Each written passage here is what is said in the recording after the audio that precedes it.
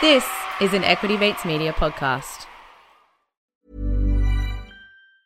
When you're ready to pop the question, the last thing you want to do is second-guess the ring. At BlueNile.com, you can design a one-of-a-kind ring with the ease and convenience of shopping online. Choose your diamond and setting. When you find the one, you'll get it delivered right to your door. Go to BlueNile.com and use promo code LISTEN to get $50 off your purchase of $500 or more. That's code LISTEN at BlueNile.com for $50 off your purchase.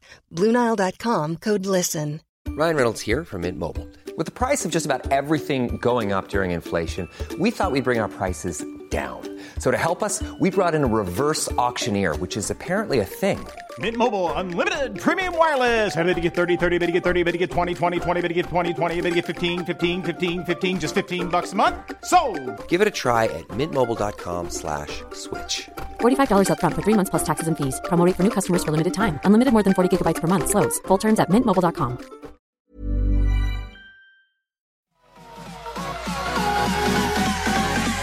Equity Mates. I will say this about investing. Everything you do learn is cumulative. What I learned at 20 is useful.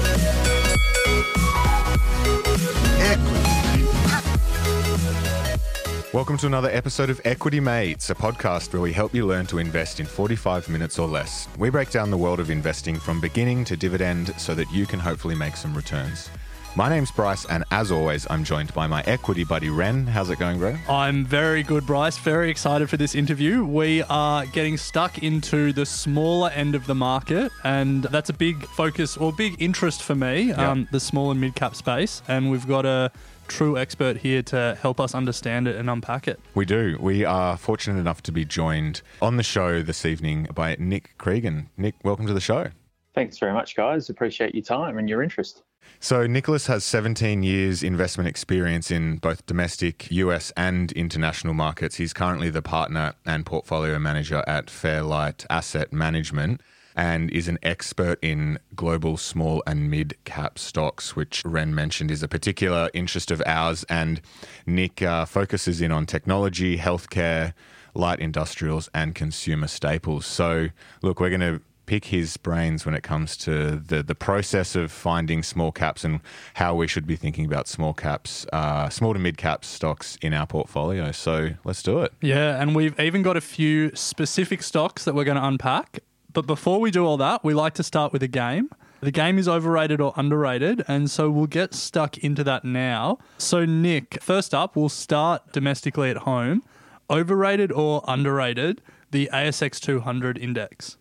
Very good question. And I think it depends on whether you're looking at it from a historical or a prospective basis. And I don't want to put the boot in too hard here because Credit Suisse did a study and they were able to show that Australia has been the best performing index from 1900 all the way through to 2019. No way. 2019, beating both the US and the European indices. So it's hardly been what you'd call a slouch, but that performance has come from a reasonably narrow contingency of stocks. So just under 50% of the ASX 200 is comprised of financials. A big portion of that, of course, is the banks and resource stocks. So any sort of reversal of any of those trends driving the Australian economy over the last 30 years would leave investors pretty exposed. It's also quite expensive, acknowledging interest rates are quite low, but the index itself is quite expensive. So from my point of view, overrated. Fascinating. That's such an interesting stat. Definitely going to pull that one out. Yeah. So it's been a wonderful place to be historically, but some of the potential headwinds coming up could be a bit of an issue for Australia as we sort of dive into some of the details through the talk, I think. So, Nick, overrated or underrated the NASDAQ 100? Well, once again, if we include Facebook, Amazon, Netflix and Google as part of the S&P 500, the tech sector now makes up a record 37% of the S&P 500, which is pretty interesting because you think that actually peaked at less than 35% during the tech bubble of 99, 2000. Of course, the major difference this time around is there's actually some real businesses with wonderful cash flow and growth opportunities. So there's no doubting that the amount of junk that was in that index going back to 99 was pretty horrific. But once again, from a valuation standpoint, they're incredibly expensive and probably due to a high proportion of Robinhood investors and greater and probably greater representation with the ETF market as well. So from my point of view, once again, overrated. So if we move back home, Australians obviously love property, but we want to get your thoughts on it. So overrated or underrated Australian residential property? Great question. I think you can look at this topic through a couple of different lenses. And the first one being financial. The question really is, do we think it's reasonable to expect the Australian property market to deliver some kind of reasonable return over the next couple of decades? I'm not sure I've got a great answer for this one, and it hardly wins you any friends raising the topic at a barbecue, because a lot of Australians, I think, and I believe the statistic is we're number 2 in terms of household debt to GDP after the Swiss. Prices have definitely benefited from a one-way trend in interest rates over the past 20 years. So not really a lot of juice to go there either. And I think Turnbull, who you guys had on the call on the program a few weeks back, made a pretty good point on migration levels. So there's reason to believe we've got some stagnation going there. Lending standards are going to come in, and it's probably not hard to see why the Australian housing lending is now contracting at the fastest levels we've seen over the past 30 years. So from a pricing perspective, I think it's reasonable to say it's probably overrated. But the other way of looking at it, of course, is through the lens of personal freedom, which I'm sure you guys are probably a little bit more au fait with. And leveraging an asset 10-to-1 doesn't give you a lot of wriggle room and can probably stifle your ability to take risk. So if you wanted to get involved in a new business venture, like launching a podcast, for instance, and having sort of a high percentage of disposable income going to mortgage servicing, it really does put a dampener on your entrepreneurial perspective. So from that point of view, I think it's a little bit overrated also. And podcasting is a highly risky business. I've just heard over the last few weeks you guys sort of pitching your wares and trying to sort of raise a bit of equity on the side. So I thought from that point. Are you interested? Should we take this offline? we would classify as a small cap. Yes, definitely. So from that point of view, and I think that I think you had Ed from TDM on the line a couple of weeks ago as well, mentioning that he doesn't own residential property. I put myself firmly in that camp as well. So putting our money where our mouth is into equities. Well, that was actually going to be my follow-up question, because we had a couple of listeners reach out quite recently, actually, and have suggested that the follow-up should always be, do you actually own property? Because we have a lot of these investors come on and sort of, give us a lot of reasons why property isn't good, but then they have this big property portfolio sitting behind them. So it's kind of like, are you actually putting your money where your mouth is? So it's actually interesting that you're in that boat. Yeah, I think that they also, you probably should get the follow-up question for a few of the people who are listening in on, does the fund manager put his money into the fund he's managing as well, which is usually a pretty good indicator of what they sort of think of their own strategy and whether they're willing to back themselves alongside their clients. And to that end, everyone in our team is heavily invested in the fund. So plenty of alignment through Fairlight. Well, we'll add that one in. And if the fund manager says no, then we've just sunk their fund. So, so continuing on, a couple more. Overrated or underrated, the Australian wax stocks. So Wise Tech, Appen, Afterpay, Xero, the big darlings at the moment. Absolutely. And as you guys know, we at Fairlight invest 100% offshore. So, the limited amount of research I've done on the Australian WiseTech businesses, I can offer some thoughts, but it may not be particularly wise counsel, so take it with a grain of salt. But from the limited reading I've done on WiseTech specifically, there does seem to be quite the collection of prominent warts across its governance and accounting functions. So plenty of red flags for me across the board. Highly acquisitive, it's capitalising its costs. It maybe should be expenses. It uses sort of quirky accounting gimmicks to shelter some of its subsidiaries against what would be pretty appropriate scrutiny.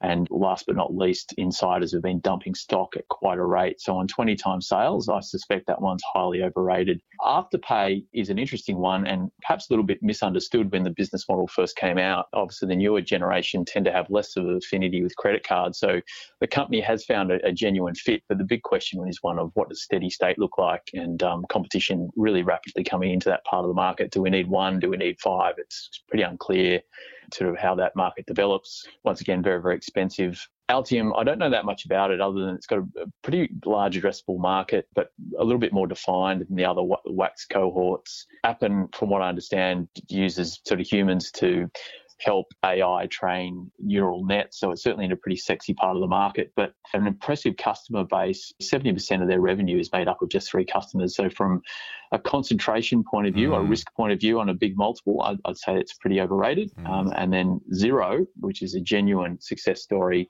born out of a pretty unique time when MYOB was in private equity hands, and private equity in their infinite wisdom, taking a knife to R&D and levering up the balance sheet, maybe allowed Xero to get a little bit of a leg ahead. Very, very impressive business, big runway for growth.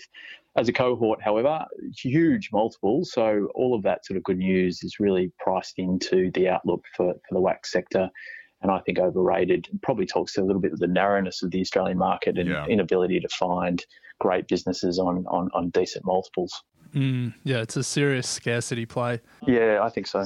So next one, US-China trade war is a very on-again, off-again, will they, won't they topic between Trump and Xi Jinping. But overrated or underrated, if the trade war does happen and does really blow up, overrated or underrated the effect it will have on the Australian economy? Good question. And looking a little bit of history here is useful. So the last time we had a major downturn, we had a pretty good relationship with China. And they unleashed a huge fiscal credit stimulus in 2009, which was about 10% of GDP to pay for construction of roads, bridges, railways, all that sort of stuff. And most of that, or a great deal of that, was a big misallocation of resources, led to lower productivity. And so this time around, it really does look like the Chinese are a little bit more circumspect in the way that they're spending money. So there's some of the less commodity-intensive projects, such as 5G and charging stations for electric vehicles, seem to be what they're focusing on. But with the backdrop of the rising tensions between the US and Australia this time around, so it's not just the US, but I did notice that we granted sort of 10,000 new visas to existing Australian residents in response to the national security laws imposed by the CCP. We could expect a pretty dramatic impact on Australians' economy. However, it's not yet coming through in the numbers, which is quite interesting. So for the last 6 months to June, the exports to China in terms of iron ores grew by 10%, and coal was 13%, and LNG was 3%. So it's not really coming through in the numbers yet. And of course, offsetting that is the bans on beef, barley, education, etc. So it's very, very difficult to see the situation improving either for the US or for Australia, because it does look like the West is coalescing around the idea of a united front against the perceived aggression of an increasingly assertive Chinese Communist Party. So it doesn't seem like it's going to get any better, and it does really look like the huge stimulus package that we saw last time around isn't going to happen. So to mine, it's underrated in terms of the impacts we're going to see over the next few years. Well, speaking of impact, and to close this out, overrated or underrated the impact of COVID-19 on the Australian economy, or if you've got focus over it in the US at the moment on the US economy? Yeah, it's interesting. I mean, the big question mark is what happens once the stimulus or the paycheck support mechanisms roll off. Is there an appetite for further leverage and support of the consumer? I think that's really going to come down to a policy response. So hard to see that it's going to be positive when we see these responses roll off. And just the sort of violent rebound we've had in equity markets, to mine, it looks like it's a little bit underrated in terms of the impact. Ryan Reynolds here from Mint Mobile. With the price of just about everything going up during inflation, we thought we'd bring our prices down. So to help us, we brought in a reverse auctioneer, which is apparently a thing. Mint Mobile Unlimited Premium Wireless. How to get 30, 30, bit to get 30, bit to get 20, 20, 20, bit to get 20, 20, bit to get 15, 15, 15, 15, just $15 a month? Sold! Give it a try at mintmobile.com/switch. $45 up front for 3 months plus taxes and fees. Promo rate for new customers for limited time. Unlimited more than 40 gigabytes per month. Slows full terms at mintmobile.com. Even on a budget, quality is non-negotiable. That's why Quince is the place to score high-end essentials at 50 to 80% less than similar brands. Get your hands on buttery soft cashmere sweaters from just $60, Italian leather jackets, and so much more. And the best part about Quince, they exclusively partner with factories committed to safe, ethical, and responsible manufacturing. Elevate your style without the elevated price tag with Quince. Go to quince.com/upgrade for free shipping and 365-day returns. So, Nick, moving on from the game, we always like to start these questions with the story of someone's first investment. There's generally a good story or a good lesson that comes out of it. So to kick us off tonight, can you tell us the story of your first investment? Yeah, sure. I thought maybe rather than my first investment, it might be a little bit more constructive in terms of the lessons I learned from one of my first larger investments. And that came about when I was a sell-side analyst with the job of analysing, and I was a young analyst, so in my very early 20s, analysing and providing research on a terrible business called Hasty Air Conditioning. And there's probably a few people on the call if they're old enough to remember this business, but by all accounts, it really was a terrible business. It had razor-thin margins. The working capital profile was horrific. They never got paid on time. They were very acquisitive, and they used equity as currency to close deals. So, you know, issuing equity at pretty sort of low valuations.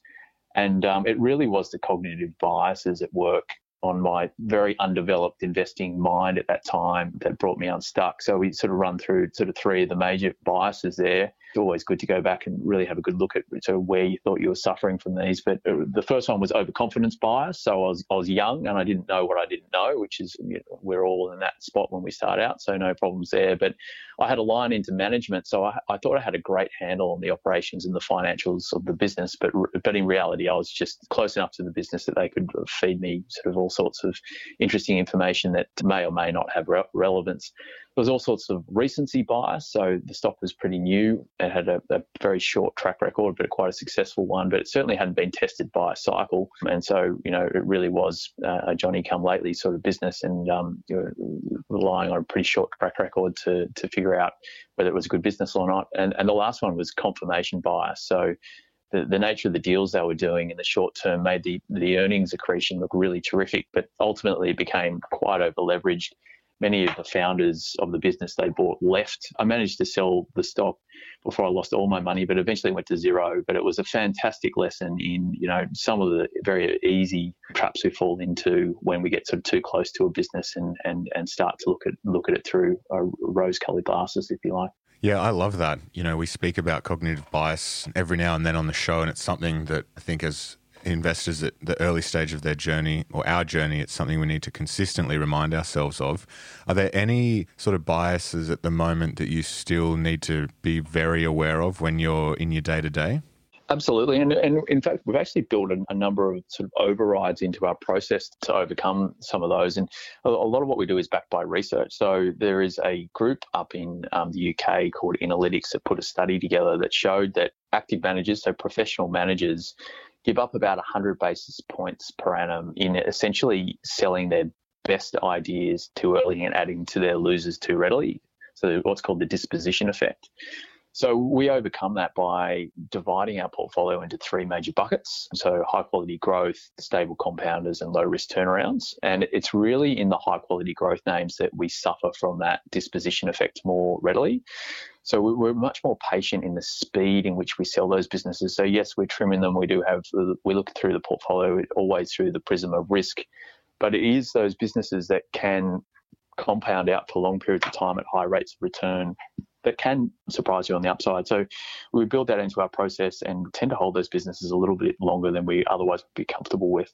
Yeah, it's fascinating. So before we move into some specifics on small and mid caps, I guess you can answer this from a Fairlight asset management point of view, but what is the investing philosophy that you now sort of, I guess, live during your day-to-day?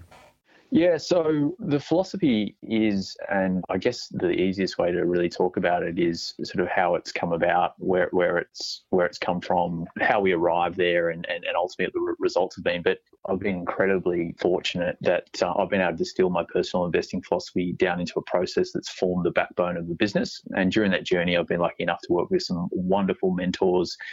David Wanis, who's now the founder of Longwave, Jenny Jones in New York, who is one of the best long-term track records investing in US small caps in history, and Stephen Arnold, who's now the founder of Aorus, very hardworking and a knowledgeable guy.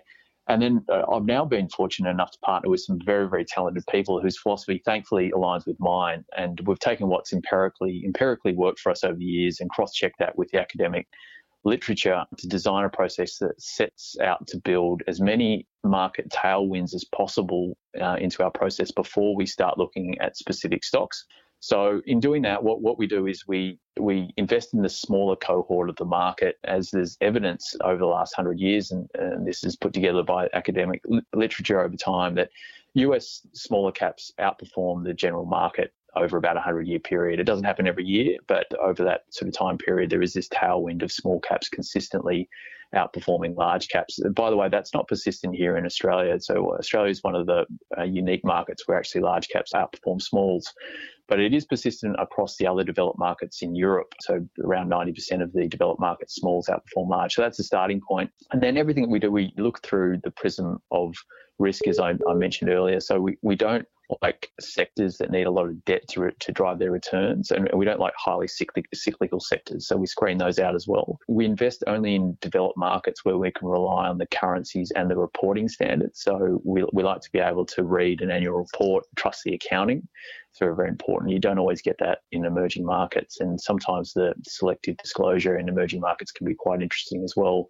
We love businesses that generate lots of cash. And so we loosely define those businesses as quality companies. You can define quality in lots of different ways, but for us, it's really businesses that generate a lot of cash through the cycle. So typically they've been around for a little while. And then we employ, as I mentioned, 3 slightly different styles of investing within quality. So we've got growth, we've got what we call stable compounders, and special situations. The growth names, to use a couple of Australian examples, would be sort of your typical CSLs of the world, where you can deploy capitals at very, very high rates of return for long periods of time.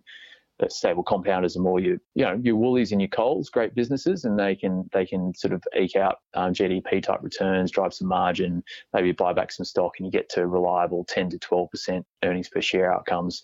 And then around 10 to 15% of the portfolio is in what we call special situations. And these are turnaround stocks. They're not highly leveraged Ugandan oil explorers, but they're more sort of businesses that are at their core are quality, but they need maybe a management team to be moved along, and we get involved in within activists in the US to try and help this process along. Or spin-offs. So statistically, spin-offs have generated really good returns over time. Less so in the last few years, but certainly over the last couple of decades, spin-offs have been a great place to generate returns. And then at the individual stock level, we don't like leverage. I think that the Russell 2000 at the moment is leveraged about 4.5 times cash flow, which is a pretty interesting place to be, whereas the Fairlight portfolio is more like 1 times cash flow, which is so very low levels of leverage across the business. We remain really disciplined on valuation. Valuation really hasn't mattered over the last 5 or 6 years. So, markets are kind of just rocketed up from bottom left to top right of the page, and valuation hasn't mattered, but it will. Eventually, valuation does matter. And so we've been very, very disciplined there and continue to be. And then we remain diversified from both an underlying economic exposure and a market returns perspective. So we look at correlations, but we also look at the underlying economic exposures of our business. I think most importantly, and this comes down to a bit more of a softer factor, but we foster a culture that openly communicates errors and swiftly terminates our investment mistakes. And I think that one is one of the most important parts of our process, that it really is the communication between our team and how that works that allows us to eliminate errors very, very quickly and protect client capital. I love that. It's a complete philosophy. Like, there's a lot of elements that we can unpack there, but I think it's a pretty robust one, and it definitely ties together a lot of elements that we hear from a lot of the experts we speak to. So I think if people want to apply a personal investing philosophy for their personal portfolios, maybe they should just clip that and just set it as their alarm every morning or something like that. So if we move to the small and mid-cap space specifically, which is where you're focused and where you're focused on applying that investment philosophy, if we start general, can we start with what your definition is at Fairlight for your investable universe? What small and mid-cap stocks mean to you guys? Yeah, sure. We keep it pretty simple. So we just say from 500 million up to 20 billion in market cap. So believe it or not, a $20 billion business in the US is still considered mid-cap. That's crazy. Jeez. Yeah, it is crazy. And if you put that into perspective, so if you look at the ASX 200, the median stock, I think it's the average, or maybe it's the median, but it gives us an idea, is 8 billion in terms of the average market cap. So the average weighted market cap across our portfolio is 10 billion. So that should put it into perspective in terms of the range of businesses that are available offshore, and just what a minnow at the end of the day the Australian market is. I think we account for about 4% of global market cap. To put it truly in perspective, 20 billion is what Coles is valued at currently, and from memory, Coles sits in the ASX 20. Well, there you go. So That's a pretty good stat, but it's we consistently find businesses that are capped at 5 to 10 billion that don't have a single analyst covering them. So the raft of sort of, I wouldn't call them undiscovered businesses, but I guess underbroked or underanalyzed businesses is quite stark as compared to the Australian market. That's fascinating. Such a huge pool of opportunity out there that I guess as Australian investors, it's quite hard to get access to information. How should we as investors early in our journey think about small caps as part of our sort of portfolio?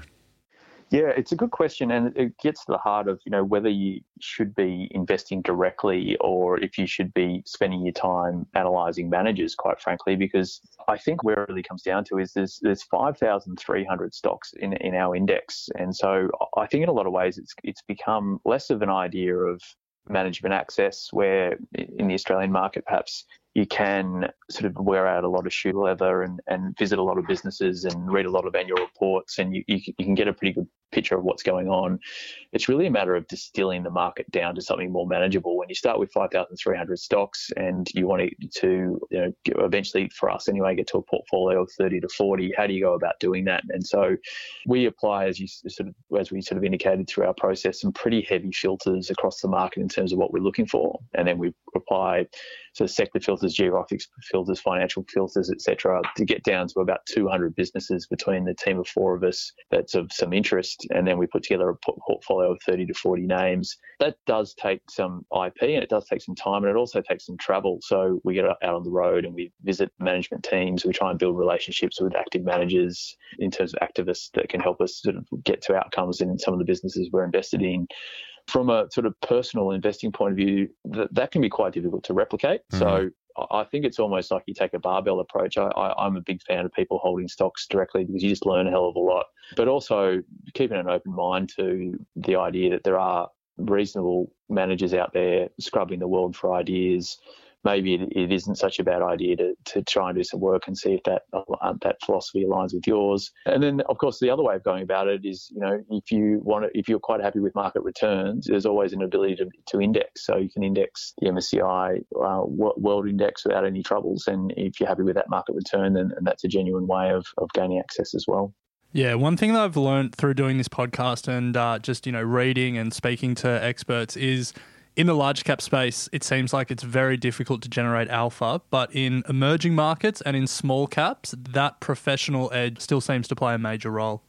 That's very insightful, and you've actually managed to reverse pitch one of the slides in our deck, so thanks very much for that. That's right. Just credit me when you update the slide. I will. The data shows exactly that. So, obviously US large caps, incredibly hard index to outperform. Large caps generally difficult, but then as you go out into the quadrants of emerging markets and small caps, the median manager actually, from an active management perspective, actually does add value. I think the number from the last stats I saw was about 2% over the last decade. So your approach there is well informed. So for an investor who is unable to get on the plane and go and talk to managers and go through the rigorous filtering process that you guys have at Fairlight, what would you recommend as sort of a key destination or piece of information that you should always start with when it comes to trying to identify a potential small cap? I guess you can take the approach of, invest in what you know. That's not a bad spot to begin. So the idea of, is there a business or a product or a service that I know quite well that I might be able to sort of generate some sort of edge in? And that's really the Peter Lynch Street sort of approach to investing. If you're an individual investor, that's not a bad spot to start, but I would encourage people to go to the effort of reading the literature that's put out by management. So the annual reports, if you can get your hands on the conference notes and the proxy statements, etc., they can be a wonderful source of information. That's not for everyone. I know that sounds incredibly boring, but if you do genuinely want to back yourself to sort of find some businesses that will outperform over the long term, there's really no substitute for the work you need to do to get to a informed decision. So, there are some wonderful businesses out there that you can sort of read about on blogs and investment letters, and the 13Fs they're called. In fact, if you just Google 13F, there's all sorts of websites that put up managers' letters that you can sort of read through the pages of those and find some interesting ideas. But you really do need to go to first principles and make sure you understand these businesses before you put your hard-earned capital to work. So, Nick, obviously you're not investing in the Australian small cap universe. And as we just discovered, in terms of from a market cap perspective, international small caps and US small caps are a lot larger in some cases than back in Australia. Are there any other key differences that, beginner investors or everyday investors should be really cognizant of when they're thinking about investing in small or mid caps in Australia compared to investing in that market overseas?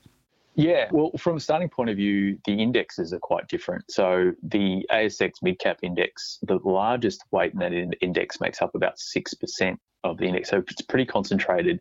And around 23% of the index itself is materials. So it's not particularly well diversified. But our index the largest stock is around 30 basis points. So it's very well diversified and it has much better exposure to sort of technology, healthcare, some of the parts of the Australian market where there is less representation.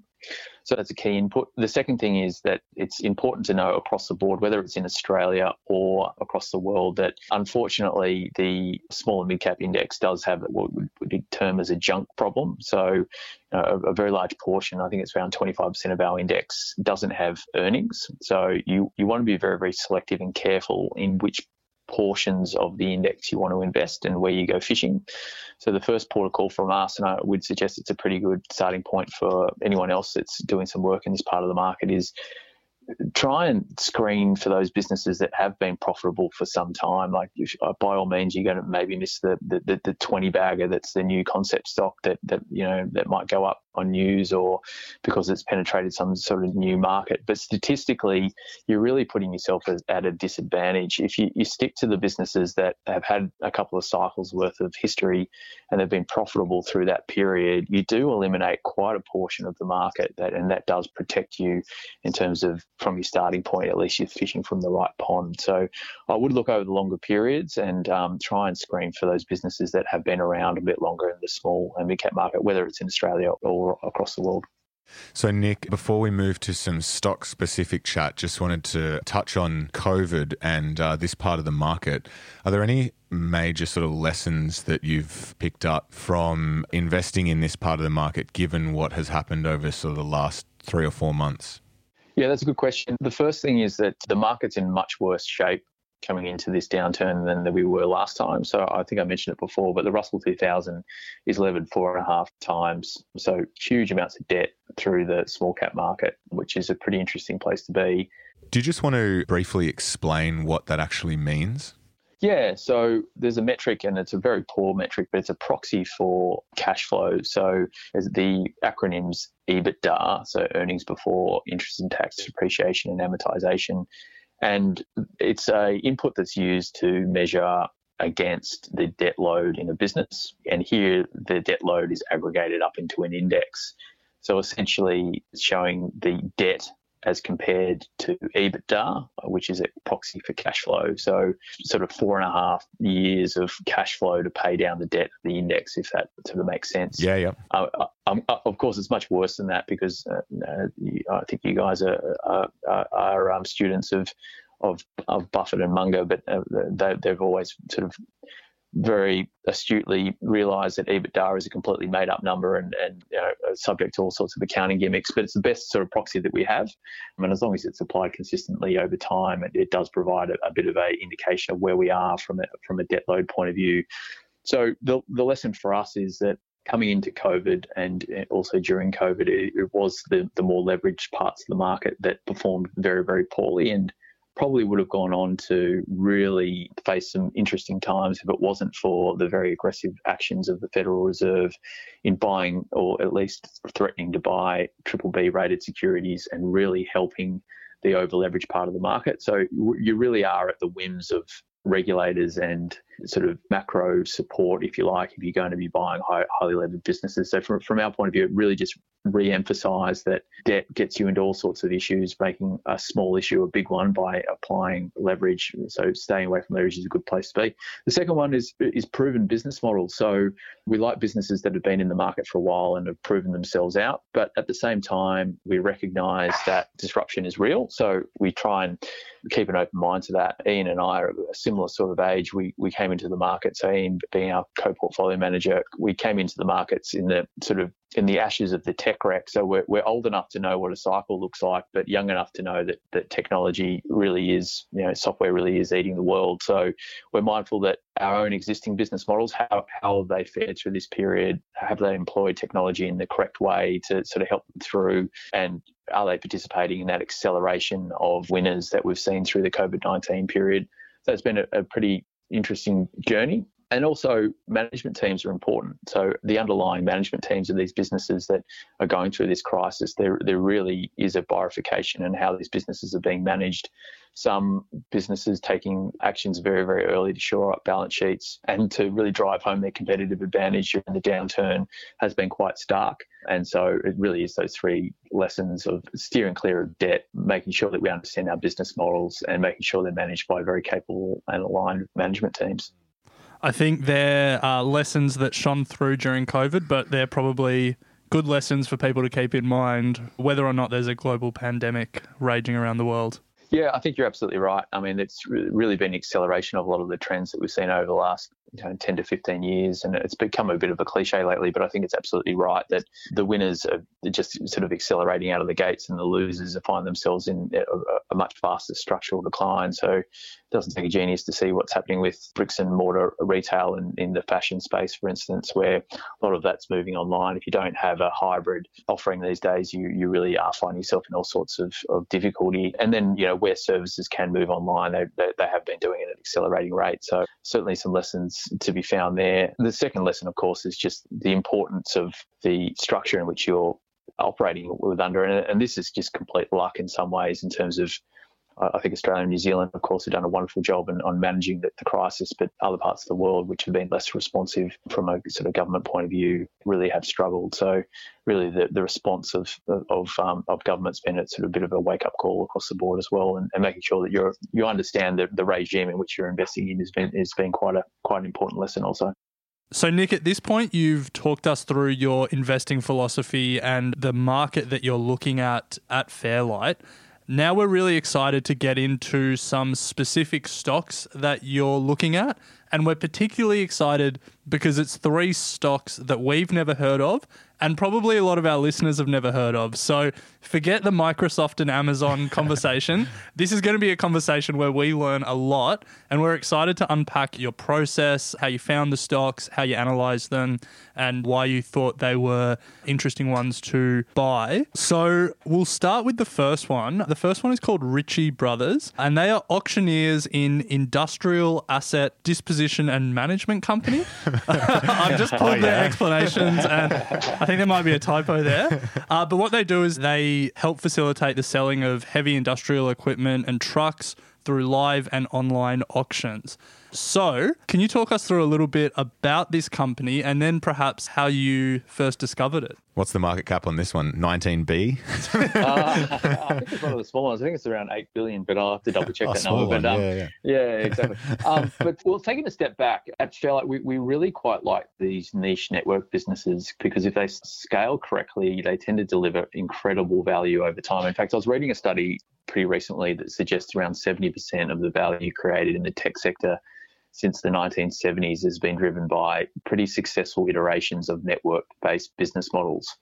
So we hold quite a few of these. They don't have to be particularly intuitive. So they're network businesses that operate across insurance, vehicle scrappage, credit reporting services, financial benchmarking. And in fact, our portfolio is made up of about 30% of these kind of really interesting niche networking businesses that they don't really appear in the media all that often. So to your point, the FANG stock's pretty well known. But as a cohort, the FANG stocks are about 22 years old, whereas the businesses that we hold have an average age of around 44 years, which to my point earlier about understanding the longevity and dependency of these businesses sort of really corroborates with that story. So with Ritchie Brothers, starting off with what they do, so you can think of them as really auctioneers, if you like, of everything that's yellow. So if you think about Caterpillar trucks, mining equipment, sort of all this heavy equipment that you see as you sort of driving through construction sites or roadworks or mining operations, They're the largest globally, so they've got a market share lead, which is a great place to be and where you need to be really if you're going to be building a network business. But they command only 2% of the global market share, so they've got a huge runway for growth, and it's that classic network marketplace. So the more equipment they sell begets more buyers, and then on that flywheel spins because more product attracts more customers over time. The investment case actually became pretty interesting back in 2015 as a gentleman by the name of Ravi Saligram joined the business after recently negotiating the merger between two businesses in the US called OfficeMax and Office Depot, and he did a terrific job on extracting some value for his shareholders. But he had what we thought was an incredibly coherent strategy for driving sales growth, margins, and ultimately the cash this business was going to generate over around about a 5-year journey. And so he went about doing that in a number of different ways. But one of the most important things that he did was he recognized that the number 2 competitor, a business called Iron Planet, had a wonderful digital footprint, but didn't have much in the way of sales. So he was able to pick up what was a fantastic digital asset for a pretty reasonable multiple because Iron Planet hadn't bridged the gap between the old model and the new. So they didn't have enough salespeople to drive that velocity that you need to get that flywheel spinning, but they'd spent a hell of a lot of money on their digital footprint. So we had a situation where Ravi came into the business. He started to digitize the business, which meant that margins naturally start to expand. But you don't need as many physical lots either. So the land banks that they required to store their equipment and have people on site to sort of bang the hammer down and drive these sales is much lower as well. So returns on capital started to rise, and that money went into paying down the debt that he'd accrued on the balance sheet from doing this deal. So we accelerate to COVID. We now find ourselves in a situation where the competitor set that Ritchie Brothers is now competing against are sort of local auctioneers and maybe state-based auctioneers owned by maybe sophisticated families or private equity, but don't have that digital footprint that's required to service the market in a COVID-like environment. And that sort of comes down to my point earlier about understanding your business model during COVID-19 and understanding whether it's going to be part of the winner or the loser cohort. And we think that Ritchie Brothers is certainly going to be part of that winner cohort, taking nice swaths of market share away from their competitors during this lockdown period. So it's a really interesting business. It's driven nice returns for the portfolio, and we think it's got a very, very nice runway for growth over the next couple of decades. Yeah, fascinating. And it's certainly become evident that COVID is, those businesses that have set themselves up with a digital capacity, or as you say, digital footprint, are certainly able to take advantage of what's going on at the moment. Are you able to just take a step back and sort of define for those that have just joined the show what the key sort of aspects or characteristics of a network business are? Yeah, sure. So the main sort of characteristic of a network is really having a set of buyers on one side and a set of sellers on the other. So you can think of the eBays of the world, the Amazons, where you're really building a focal point for buyers and sellers to come together to transact in a highly efficient way. And the way that these businesses build out over time is it becomes a sort of self-reinforcing competitive advantage where essentially as long as you are the go-to provider of a service, you end up with a disproportionate amount of the product or inventory. And it doesn't really matter what that product or inventory is. As long as you've got the most of it, you just become the natural go-to spot for that product or service. And so in this case, for Ritchie Brothers, it's something as niche as essentially yellow equipment that needs to be sort of on-sold and moved through the process of the businesses that have got too much inventory, or they might have found themselves in a downturn like we have at the moment where they've got excess equipment and they need to move that on pretty quickly. The best place for them to realise value for that equipment in the most efficient way is through Ritchie Brothers because they've got the largest amount of sellers. So it's really that intersection between buyers and sellers and how you can act as an agent in between those to drive that network effect. So, Nick, it sounds like a big catalyst for growth for this company was management and was the incoming CEO who, as you explained, acquired the largest competitor and all their digital assets and shifted the focus of the business. That CEO has now moved on and there's a new CEO in his place. How do you think about that where, such an important part of the growth story was the management and that management changes? What's your process to then sort of reassess your position and, understand if you want to continue holding with new management in place? That's a very good question, but one of the key elements that gave us some confidence there was that Ravi communicated very, very early on that this was going to be his last hurrah. So his strategy that he put in place was over a 5-year period, and he said at the end of this, I'm going to retire and I'm going to hand this business on to someone that's going to sort of guide the business through a different stage of its journey. Sometimes the person, the guy or the girl that's in charge of the turnaround or setting the strategy isn't always the best person to drive the business in a steady state. And that's certainly the case with Ravi, who's a little bit more of a visionary in some ways. And I think that, once the strategy was in place, it was certainly showing the fruits of his labour. Handing that over to a manager that was happy to do sort of the harder yards and extracting longer term value made a lot of sense to us. There's also a lot of continuity amongst other members of the management team. So CFO, COO remains in place, the strategy remains identical, and the board members are executing against that. So from our point of view, that was fine, but it does definitely in many instances raise some red flags, especially where that's combined with other elements such as insider selling or sort of turnover amongst employees at the more junior ranks as well. So we try and sort of balance those views against what else is going on in the business. So for those interested in Ritchie Brothers, the ticker is RBA. Easy to remember. You can go and check that out. So let's move on to the Traded in Canada. Is that right, Nick? It's actually listed on both the US and the Canadian bourses, so you can get exposure through either one. So if we move to the next stock, Nick, which is Verisk Analytics, if you want to give us a bit of a rundown on what they do, and again, what is the thesis behind this one?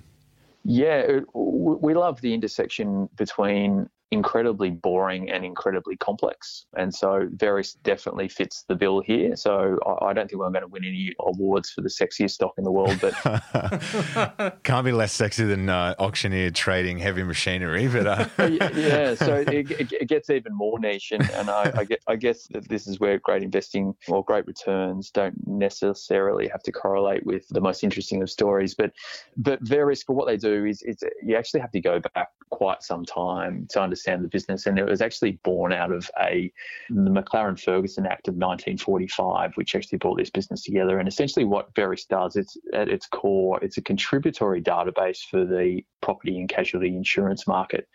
And so one of the best examples or easiest ways to explain it would be every time there's a policy written or there's a claim made against an insurance policy, that information is contributed to Verisk across all the different insurance companies in the US into a contributory database, and that information is used to price the policies and understand whether there's fraud. So maybe if Bryce had totaled his car in California, he couldn't also make that claim in Arizona, for instance, so that you don't get sort of this sense of fraud across state borders. Now, the reason why I'll give you that history is that it was a state-based business back in 1945, and it was actually exempt from the antitrust laws in that time because the legislators realised that it was very, very important for insurers to have this centralised database that allowed them to understand if they were being defrauded or not. So if we accelerate through to 2008, 2009, that business was listed, and they're managing sort of 4.5 billion statistical records a year, and they're cleansing that data, and they're extracting a little bit of financial rent and selling it back to the insurance companies. But it's essentially a monopoly. I mean, there's just no way that you can replace that data set because they've got the historical data going back all of that time, and they've got all these insurance companies that have no incentive to create a competitor, mainly because it's such a small cost to their overall operation. So you have this niche contributory database which generates phenomenal margins, margins in the sort of 40% range, very, very consistent organic growth because they have a little bit of pricing power and they could pick up new customers and use the data in interesting ways. And it gets to a business that generates sort of really nice, consistent 10 to 12% earnings per share outcomes every year, and that compounds out over a long period of time and drives great returns for shareholders. So, it's not Apple, it's not Google, it's not sexy, but it's an incredibly profitable business that's delivered great returns for our fund. So would Lemonade be a customer of Verisk? It's a very good question. You're going to have to tell me who Lemonade is, and then I'll have to be able to give you that. They're a company that recently IPO'd in the States that use artificial intelligence to what sounds like analyze this sort of data that Verisk would be housing and then create much more specific premiums for insurance companies based on the customer rather than, I guess, like a more of a blanket premium approach, your traditional insurers currently offer. So maybe it's a competitor for Verisk, I'm not sure, but... It could well be, but it sounds pretty likely they'll be a customer because they'd be probably buying that data and running. Data. I'd say so. I mean, I'll have a look and come back to you guys to make sure I cross that off. But first thing tomorrow morning, Nick, when you go into the office. I'll do my homework and shoot that through. So, Nick, I'm looking at the history of Verisk since it was listed, and it looks like there's been a number of acquisitions over time. It seems to pretty consistently acquire a business sometimes every year, but maybe every couple of years. How do you think about a company that is sort of constantly acquiring? Do you think that's value destructive, or do you look at that as a positive and think of it as, adding value? It really depends on the company. So it's very hard to deny statistically, and there's been a lot of studies done over time on this topic that acquisitions in aggregate provide value. So in aggregate, we think that acquisitions destroy value. And I think there was a paper put together by McKinsey that really went into detail on this. But there is a cohort of businesses that do it well. And there are some that are set up to do it specifically this. We actually have a smaller list of stocks, about 5 or 6 that operate in some pretty interesting geographies up in Sweden and the Nordics and over the UK and a couple in the US that do an absolutely amazing job of what is really set up to be capital allocation businesses. They buy companies on very nice earnings yields of sort of 12 and 15%, and they don't consolidate those operations. They let those businesses run as almost entrepreneurial units, reinvest the cash flows into new businesses, and they've been really successful over sort of 20 or 30 years. So it's hard to sort of paint the picture of those being the traditional highly leveraged and risky roll-up story. They are actually successful businesses. Now, as that refers to Verisk is a little different from that. So they've got a core operations and they use those cash flows to either launch or buy other businesses where they think they can add some value. And one of the opportunities we had to buy into Verisk was when they made an acquisition that wasn't particularly well liked by the market, and that was one called Woodmac, which services, of all things, the oil and gas market, where arguably Verisk doesn't have a competitive advantage and don't have a lot of history in understanding that market. And quite rightly, I think at the time, equity markets decided to sort of mark down the value of Verisk based on the fact that it could be perceived to be quite risky. As it's turned out, however, Verisk has done an amazing job with that business. And the reason for that is it wasn't so much where the business was situated, but the kind of IP and knowledge that you need to build within that operation to drive returns. So the kind of statistical analysis and machine learning AI that employed on the insurance side wasn't being employed very particularly well within Woodmac, which was aggregating data that was used by oil and gas companies to figure out whether they should be purchasing a new well or starting new operations based on flow rates of existing assets, etc.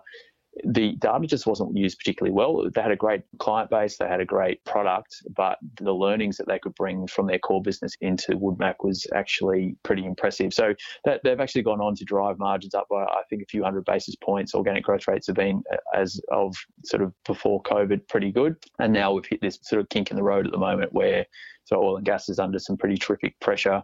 But the characteristics of that business is pretty strong because they have long-term contracts, sort of like SaaS-based contracts within their customer base. So their customer base literally has to go broke before they stop using some of those Woodmac assets. So I think they do a pretty good job, and it has come through on the returns on capital numbers, and it has come through on the earnings per share. So we give them a bit of a passing grade on the capital allocation side. Now, I'm reading here that when Verisk IPO'd in 2009, Berkshire Hathaway, Warren Buffett's company, was a large shareholder and chose not to sell, one of the few large shareholders not to sell any stock at the IPO. I guess that lends itself to a larger question, which is when you're analysing companies like this, how much are you looking at other experts, other asset managers, companies like Berkshire Hathaway, and sort of reading into what they're doing and potentially taking cues from their buying and selling actions? Yeah, I mean, we don't mind standing on the shoulders of giants, right? We're humble enough to say that there's some guys out there that do an amazing job in screening stocks and investing. And so if a portion of the hard work's been done for us by looking at the share registry and seeing if there's a bunch of guys that we respect that are already there, then it will at least raise our eyebrows. So, for instance, if there's going through our screening process and we get the stocks down to sort of a list of 200 and we'd run some pretty automated processes across those to screen them down further. If as part of our first investment committee discussion, we look at the register and see that, you know, the likes of a Warren Buffett or a Choose Your Poison is on the register, then absolutely we will become a little bit more interested in that business. But it certainly doesn't determine our investment decisions. In fact, we found ourselves betting against some of the most respected investors in the market and doing quite okay out of that. And a lot of that comes down to, you know, you don't know the reasons why that investor's selling either. They might be repositioning their portfolio or they might be buying for similar reasons. So whilst it is a good indicator, it's not the be all or end all. So we do definitely take that element with a grain of salt. Now, you've thrown the bait out there for me and I have to buy it. You said you went against a big investor and you were successful. Would you like to call out the investor that you were right against and tell us the trade? Well, there's been quite a few that have gone the other way as well, so I don't want to give you the impression that we're always right. That's certainly not the case. But I think even in this one, right, I'm not too sure that Berkshire Hathaway is still in various. No, it looks like they sold 2018. Right. Okay. So the stock's done very, very well since then. So that would be sort of the first starting point that, you know, the game, the race certainly hasn't been run here, but demonstrably from 2018 to 2020, that stock has materially outperformed. The other one, which is terrifying in some ways to be betting against the Oracle, but we think there's good reason to be doing so, is in the airline industry. And we don't invest directly in airlines and we sort of share. I think Buffett's been a little bit schizophrenic on this topic in terms of buying in and selling out of airlines and trying to get people to remind him never to do it again, but he's found himself there recently. He was a seller of airlines, and we were actually adding to one of our positions, which is a company called Hexcel.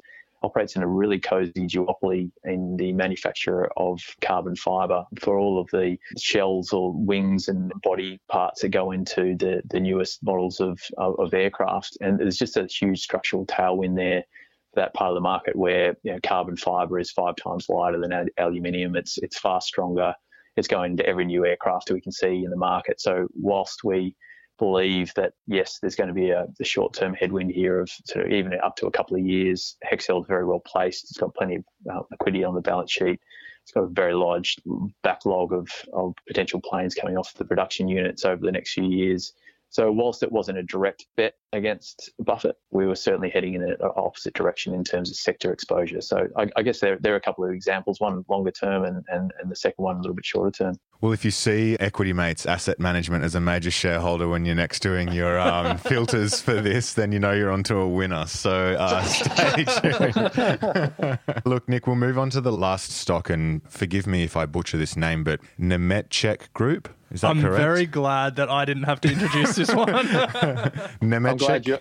I'm glad you're not the only one who struggles with that name. That I'm not the only one that struggles with that name. So it's it's a very interesting business. It's based up in Germany, and hence the name.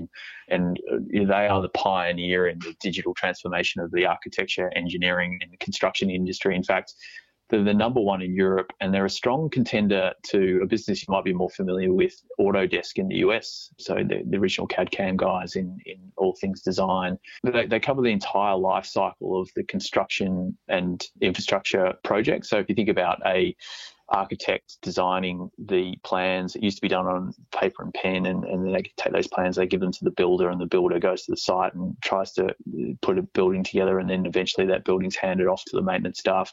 That's all put together by Nemetschek in a digital footprint now, which is pretty interesting. It's got a really interesting background where the founder was one of the first to use programs, and this was pre-PCs, for calculating the elements on heavily loaded, irregular, supported slabs in the building industry. So he goes back a long time to 1963 when he started doing this sort of work. He still owns 53% of the business, and the culture of the business is founded in what's called the Mittelstand principles in Germany, which is the small and mid-sized businesses in Germany that typically aren't listed. So it's usually quite hard to get exposure to these kinds of companies, but they're typically family ownership. They're built for the long term.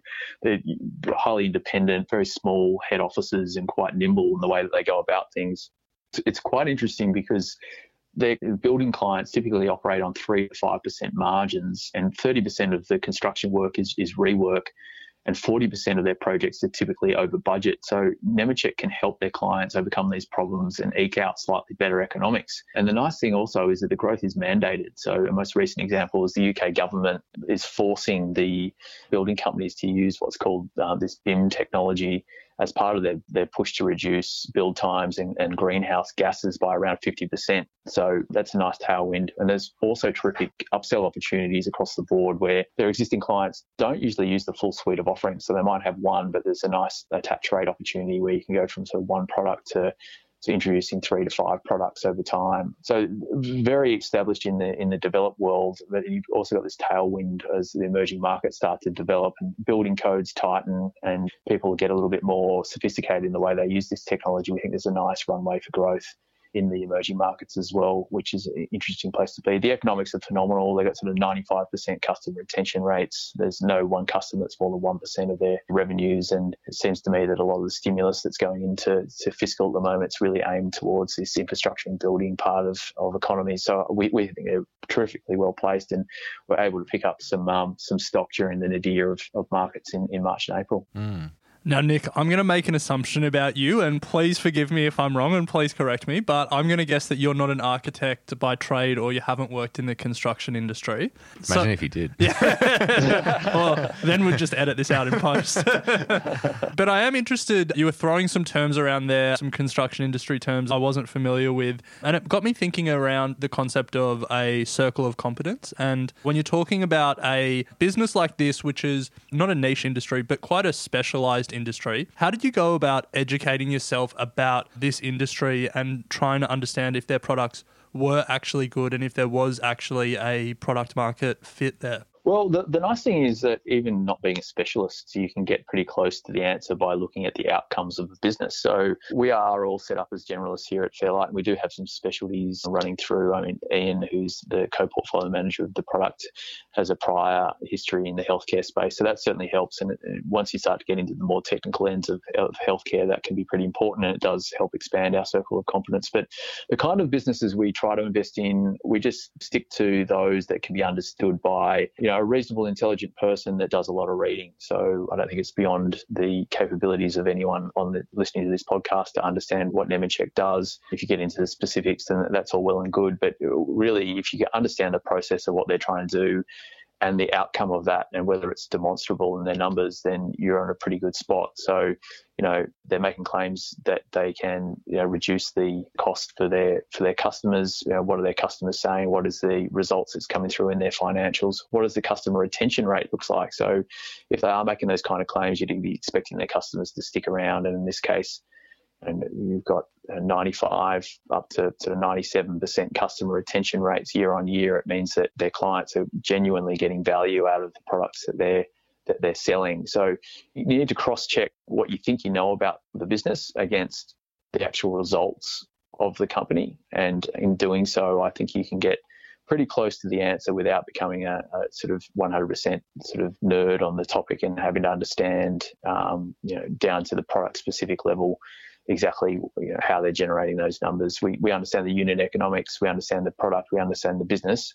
But at the end of the day, if you're getting stuck in the minutiae, sometimes you're missing the forest from the trees. And that's what we love about investing. I think, it just gives you exposure to so many niche industries that you'd never otherwise be reading about. Well, can't say that for everyone, but I certainly wouldn't be reading about these sorts of industries. Now, Nick, before we get to our final 3 questions, this is actually the first guest we have asked this question.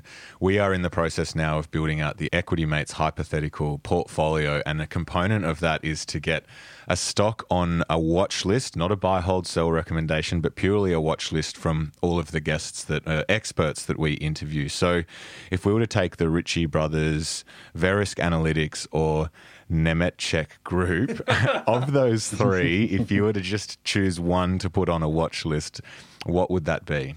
I think it would be Ritchie Brothers, and the reason I say that is I think I wouldn't be true to form if I'd been laying the boot into the Australian stock market by saying it's overvalued and then not be somewhat price sensitive. So Nemetschek has re-rated pretty heavily since we bought it. We've actually been trimming that position, and Verisk as well, from a multiple point of view, is certainly getting up to a point where we're looking to take some capital out. So, but Ritchie Brothers is sub 30 times earnings, and the near term is sort of clouding the possible earnings power of this business over the next few years. So I'd vote for Ritchie Brothers. Nice. Well, the inaugural watch list It stock. begins. Love it. Please don't get me back on the show if it underperforms.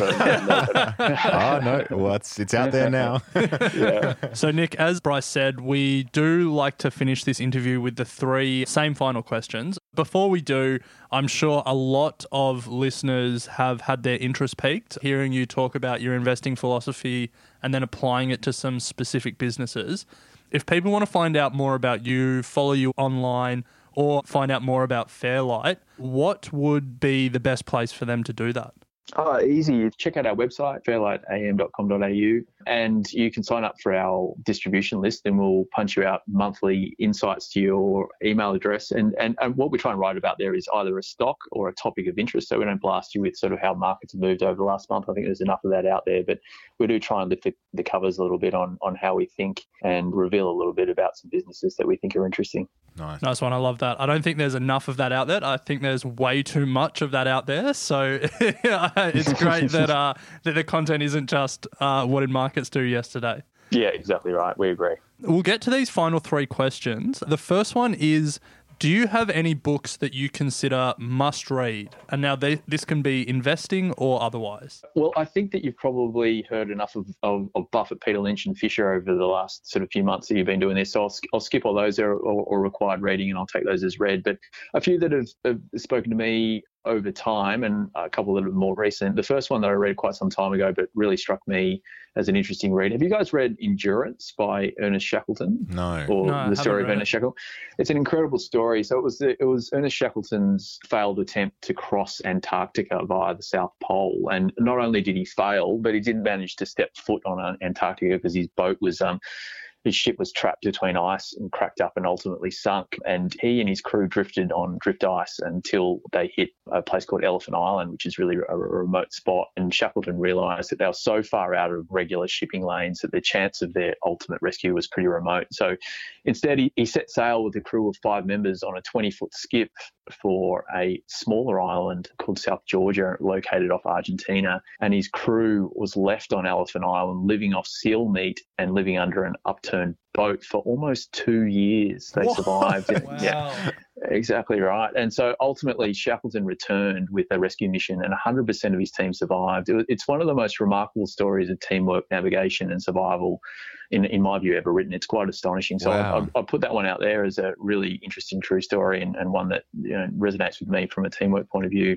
The other 2, I noticed that you had Ed Cowan from TDM Partners on during June, and the Fairlight team are quite good friends with the TDM guys, more specifically Tom and Hamish, who we've got to know over the years. But we share a mutual appreciation for the importance of company culture. And so one that I've read recently is called Powerful. I don't know if you guys have read that one. It's the story put together by the chief talent officer at Netflix, a lady called Patty McCord. And it's not the memoir of Netflix, but it instead offers some really refreshing insights into how to build a high-performing culture that can really adapt to what we're seeing in the business world at the moment. And it suggests amongst many things, and these all resonate with me pretty strongly, and probably you guys as well in the corporate structures that maybe you found yourself working in. But ditching the dreaded annual performance review and many of the company perks that have been sort of employed to motivate or try to motivate team members, and instead it really puts forward the notion of providing people with really challenging work and encouraging productive debate across all levels of the organisation, and making sure people are empowered to get their jobs done and work quite autonomously, creating that real sense of mission. It's a really useful read if you're looking to build a business or analysing companies for possible investment, if you want to understand their culture. And the last one, along the same bent, and it's only because I've been reading about these, so I've put them down as a theme, but the other one is Creativity Inc., written by Ed Catmull, who's the longtime president of Pixar. Now, of course, Pixar created some of those great stories that I'm going to learn a lot more about now that I've become a dad, but great programs such as Toy Story and some of those other amazing creative movies that have been put together. But the key point in that book is that having a good team is more important than having a good idea. And never blame the failures on a single person. Always hold the entire team responsible for your decisions. And there's one quote in there that really resonated with me, and that's essentially, if you give a good idea to a mediocre team, they'll screw it up. If you give a mediocre idea to a brilliant team, they'll either fix it, throw it away, or come up with something better. And I think that's 100% true. So I think that culture beats strategy 100 times out of 1. Yeah, nice. I like that. 3 great book recommendations. So the second question that we have is, what's your go-to source for investing and financial information? Yeah, we lean really heavily on the literature that's actually produced directly by the companies. So annual reports, quarterly releases, conference notes, proxy statements, and all that sort of stuff. It might be boring, but we find that collating the information from the source rather than relying on brokers or blogs or other authors out there helps us form independent views. And I think that independent views are critically important if you're making investment mistakes. And we do also try to speak to management to glean some insights regarding culture and strategy. I know that's not available to everyone, but it's something that's been pretty important to our process. I'd definitely read as many of the investor letters out there. So if you go to sort of the 13F filings that you can find and letters that are put out over time, you can really come across some interesting things. And then the usual suspects in terms of financial press is a good place to understand sort of what's happening from a strategy point of view. So we read the FT, the Wall Street Journal, all the usual suspects, but there's nothing proprietary in that. But being broadly informed is a very good place to be. Nice one. And then the last question, if you think back to your early days as an investor when you were just starting out and investing in that first air conditioning company whose name has escaped me at the moment. It hasn't escaped me. It's called Hasty Air Conditioning. It's etched into my mind. There you go, Hasties. If you think back to those days, what advice would you have for your younger self? I'll answer it from an investment point of view, and if we have time and you have the appetite, I can give you one from a personal point of view. But from an investing point of view, I think if you study the characteristics of most highly successful investors and traders, you'll find they possess a pretty common set of characteristics. And I think that really comes through in guys like Stanley Druckenmiller, for instance, who's been honing his craft over so many years and maybe was perhaps blessed with some of these characteristics from birth. But the 4 that come to mind are mental flexibility. The second is an ability to think independently. The third is a tireless inquisitiveness, and perhaps most importantly, a deep self-awareness. But if I was going to give my younger self some advice to concentrate on just one of these characteristics, it would be to become ruthlessly accelerate my development of mental flexibility. Have a deep respect for the wisdom of crowds, and don't be contrarian for the sake of it, only when it makes sense. In other words, be sure that the wisdom of crowds is truly turned into the madness of crowds before taking a contrarian bet. It just doesn't make sense to do so otherwise. And then get very, very good at blowing up your closest held personal beliefs when faced with compelling contradicting evidence. Sort of being belligerently stubborn has no place in finance and for that matter, I don't think in life at all. So that would be my advice to my younger self from a investing point of view.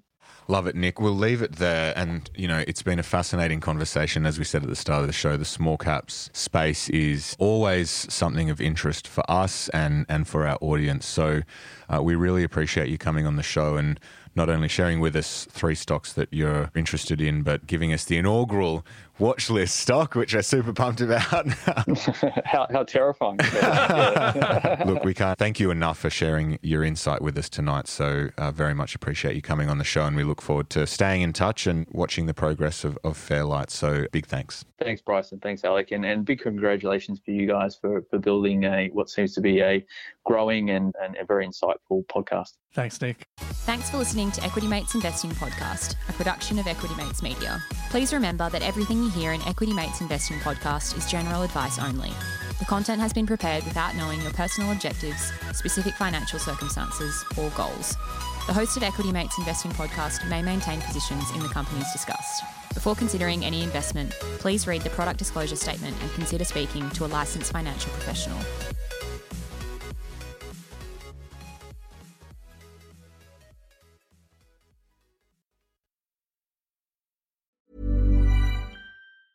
Mom deserves the best, and there's no better place to shop for Mother's Day than Whole Foods Market. They're your destination for unbeatable savings, from premium gifts to show-stopping flowers and irresistible desserts. Start by saving 33% with Prime on all body care and candles. Then get a 15-stem bunch of tulips for just $9.99 each with Prime. Round out Mom's menu with festive rosé, irresistible berry chantilly cake, and more special treats. Come celebrate Mother's Day at Whole Foods Market.